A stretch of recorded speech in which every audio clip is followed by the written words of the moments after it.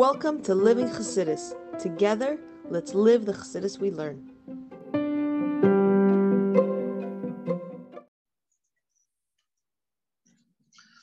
Okay, good morning, everybody, and welcome to Chassidus in the morning. 15 minutes. Kuntres Heichaltzu. This shir today is in the first shlema of Tzion ben Sarah. Have a speedy for shlema. Just a quick story before we start. One time there was a bacher. He was coming bar mitzvah, and his parents told him, or he had the idea. He comes from like a Lubavitch family, and he basically had some family members that are like in the system, Chassidisha. And one of his, I think it was his uncle, was Rabbi Weiss. And so he emailed him, he called him, whatever, and he said to him, I'm coming bar mitzvah, what's your advice? Let me get advice, which is a genius idea, to be honest. Anyway, so Rabbi Patil answered him, and they posted it up. They were so good that they posted it up on one of the websites. It was a whole long thing. And one of the things he said there, it's a beautiful story, that there was a bacher in 770, that he was a smart kid. He was a smart bacher, but he knew about it, and he had some yeshus, He knew he was smart, and they felt good. And Bachrim, they didn't like people having yeshus, so they put him down, and they called him out on it. You're Chabad, you have to be bittul, you have to be a nobody, you have to be, and you can't, all this yeshus is not good. So he felt really bad about it, and it affected him to the extent that when I think it was for his birthday, he went to Yechidus by the Rebbe, and he told the Rebbe this. And he said, it's like a very bothering, I have all this yeshus, So the Rebbe answered him, it was a genius idea. The Rebbe said to him, he goes, be all those things. Meaning you think you're so smart, so be so smart. You think you're a big oived and you daven for hours, so daven for hours. You think you're good at mifsaim, so good at mifsaim. You think you can write, chidushim, so write chidushim. And it's very much a connection to what we're talking about. That's very important to understand that all these, when we're talking about mariros or bits, all things like this, they're not meant to stop you from achieving. If they do that, then it's missing the whole point. The whole point is meant to be able to make you achieve more, to jump way above what you think you can do. Yeah. Okay, so we're on page, I think, 111.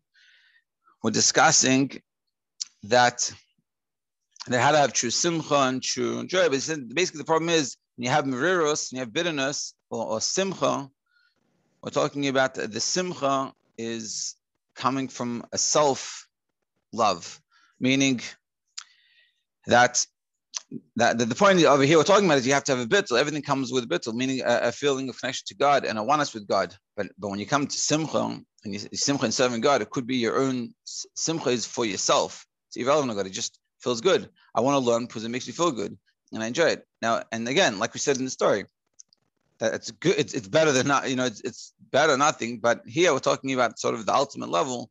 Is that the way it's meant to be done? Is not about just you and what feels good for you, because then it's not this bittul. Because the ultimate in this level of bittul is a freeing level, because it's totally not about you. It's totally above you.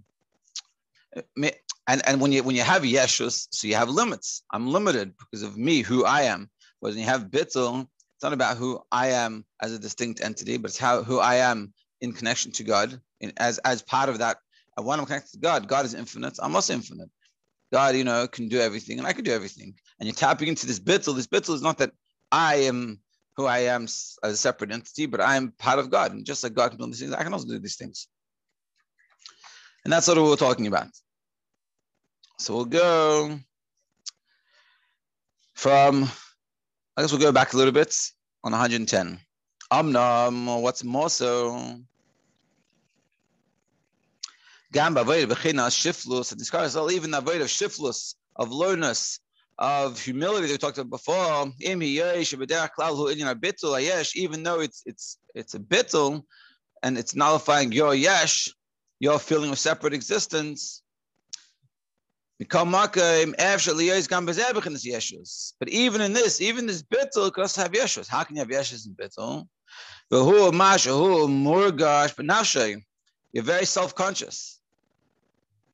Even when you're being bitter and you're being humble and you're having the humility, but nevertheless, there's a story of Chassid that he complained to the Alter Rebbe that he was feeling too much of himself, and he felt it's very yeshustic and it's all about him and her, and he's like, and he got so affected by it, he fainted. And so when they came, the story goes, when the Chassidim came to take him out of the Chiddush room, the Alter Rebbe said, this is also, I think he said maybe everything that I do is fake. And then he fainted, and as I'll take him out, the Alter Rebbe said, this is also fake. But meaning when you're having a bit, it's like, I'm batel. It's like the story in times of the Alter Rebbe that those things was Simchas Torah, and there was a dance. There was a chassid in the shul. I don't think it was a shul. And so the chassid, calling out people to the ata races or to get the Torahs by the kafis. So the chassid said, he told the gabbai, he goes, call up, make this one for all the anavim, all the humble people. So he goes, all the anavim should come up and get a Torah.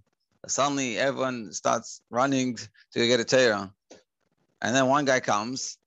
And he goes off to get a Torah, and they go, who's this guy? I think he's a non-of.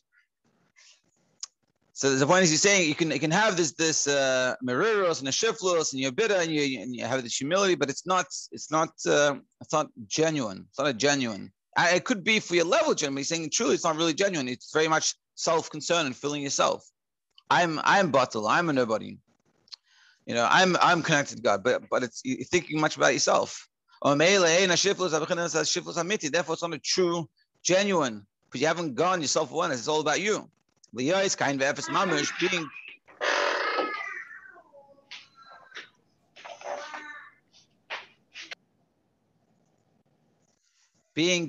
ayin ve'efes mamish, literally like nothingness. Meaning, and again, it's not that I'm a nobody, but I'm not anything but God. The Tubrachenkeit is net kein amitis. The brokenness is not really true. It's not in truth.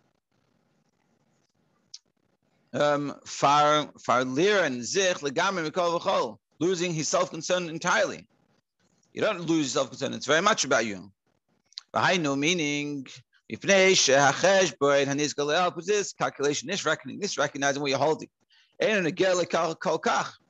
The fact that you're not holding where you should be in your Torah mitzvahs and your machshav d'maisa and the way you interact with yourself and in your family and your friends and the way you do things, it's not the way it should be, but it doesn't bother you as much. So if it doesn't really bother you, you can't really fix it. It's like in order, they say they say in order to change, like let's say a person's unfortunately, let's say addicted or has an issue like a drug issue, an alcohol issue. They say that person needs to recognize within themselves in order for them to get change. If people come to them and they say you need change, and this will happen when you want to go to, they want to send someone to a rehab. Most rehabs that will say that the person themselves got to come by themselves. Like you can take them there, but they have to choose them. You can't force them to get there because they're never going to work. What he's saying, if it doesn't bother you, if you don't see the issue with your life, like, oh yeah, whatever, I should be better, but it doesn't really affect you, you don't really appreciate it, then you're not going to really change. But if it really was bothering you the way you are, you totally nullify yourself and you lose this identity and you would work on this. But it doesn't affect you so much. So therefore, you're not truly nullified and you don't have true humility and bittul. And further, and again, we're not saying you have to feel bad about yourself. We're saying you have to recognize, it's like when a person is, let's say, it's like you see these videos nowadays, like there's people on like YouTube, like they lost like hundreds of pounds, hundreds. The way it works is is they have to recognize within themselves that they need to change. If someone comes to them and say, hey, you need to change, you need to change, you need to change, they'll feel bad and they won't work on themselves. And they might a little bit, but it won't last. It has to come from yourself. You have to recognize that this is not a good situation. It's not, you don't have to say to yourself, I'm a nobody, I'm a loser, chas v'shalom. But you're saying, I recognize that my life is not the way I want it to be. And it's only once we recognize within ourselves that my life is not the way it wants to be, we can go change it. Right? Actually, Hagbah v'simcha to Fridelkeit. That it could be that particularly we're good, we're having joy, we're pride, we feel good. From this bitterness and this humility that we have. Because I am like, oh, look at me, such a chassid. I'm serving Hashem. I'm good. I cried my davening. I cry when I daven. Look how good I am, and it feels good. And you're sort of missing the point. It's not, in Halavai we should cry when we're davening, but he's saying you could be crying when you're davening, but you're missing the point. It's like the story I said before that Michal had a friend that was crying during davening. She asked her, wow, I was like, she was so inspired. Why are you crying? What happened that caused you to cry during davening? So she said, because I got told, and I think this is even halacha, that like you're meant to imagine a lion chasing after you. And so she was thinking about it, and Pasha cried. So that's good. But you're not necessarily crying for the right reasons. You're not like where's God in this picture? So he's saying when you're crying, and it could be even crying from the right reason, but it could be that it doesn't bother you. That's the main point is you have to recognize that if your life is not where it should be, it should bother you. And it could take it, and it could be the avodah is you have to recognize that your life could be so much better. You could be so much more. You have to imagine if I had everything in the world and I had all the talents, what would I do? And this is where you could be.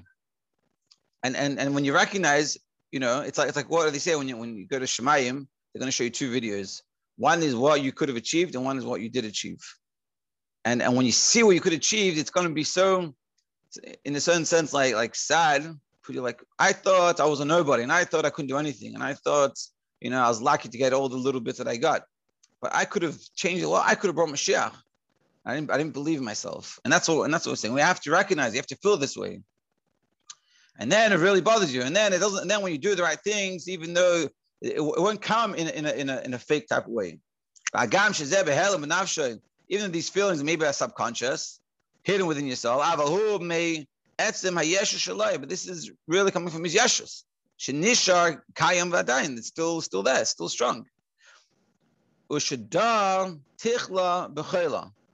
So this is really, if you look in the footnote in the bottom, the footnote number 5, undermining the totality of his service. That's how they translate it. But what it really means is the decay has spread through all of it. But meaning it's undermining totality of your avodah, because the Yeshua stays intact because you didn't really change yourself. You feel bad, but you don't want to change. You feel good that you feel bad. And he's saying you should recognize that your life is so much better. Not, I did a good davening, a good learning, I'm good. I even did Kriyat Shema Shalamita properly, and I thought about it, and I thought about my day was good enough, and I'm good, I'm comfortable. He's saying, no, it should bother you, because you have to appreciate you could be so much more. And that's a true humility. And therefore, the bitterness and the humility doesn't really affect you, doesn't really change you. And you'll be doing Torah mitzvahs the way it should be. And this is the reason. This is the reason that even though he does serve Hashem, we are davening, we are learning, we're doing the right things on a technical level. We are. A being that it's not coupled with bittul, with that feeling of connection to God, that it's really that I'm really way above my own self, and it's really I'm part of godliness. But it's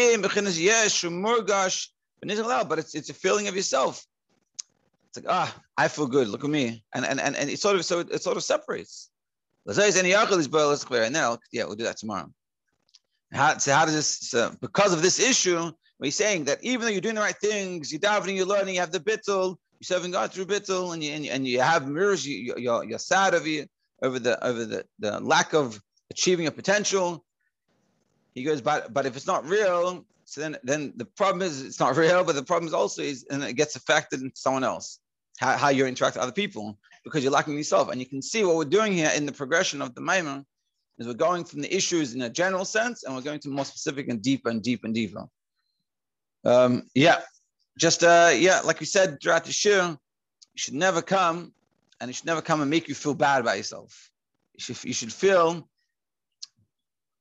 It's a hard way to explain it. I thought you shouldn't feel bad. You should appreciate how great you could be, and realize that and appreciate that. And when you do that, so then everything will go on the straight path. But if you come, and if anything that you do, that you learn this and you try to apply it and you do it, and it ends off making you do less or being depressed in any way, God forbid, chas v'shalom, so then you're missing the point, and we'll go back to square one and just be nice to yourself. To be continued tomorrow. Thank you.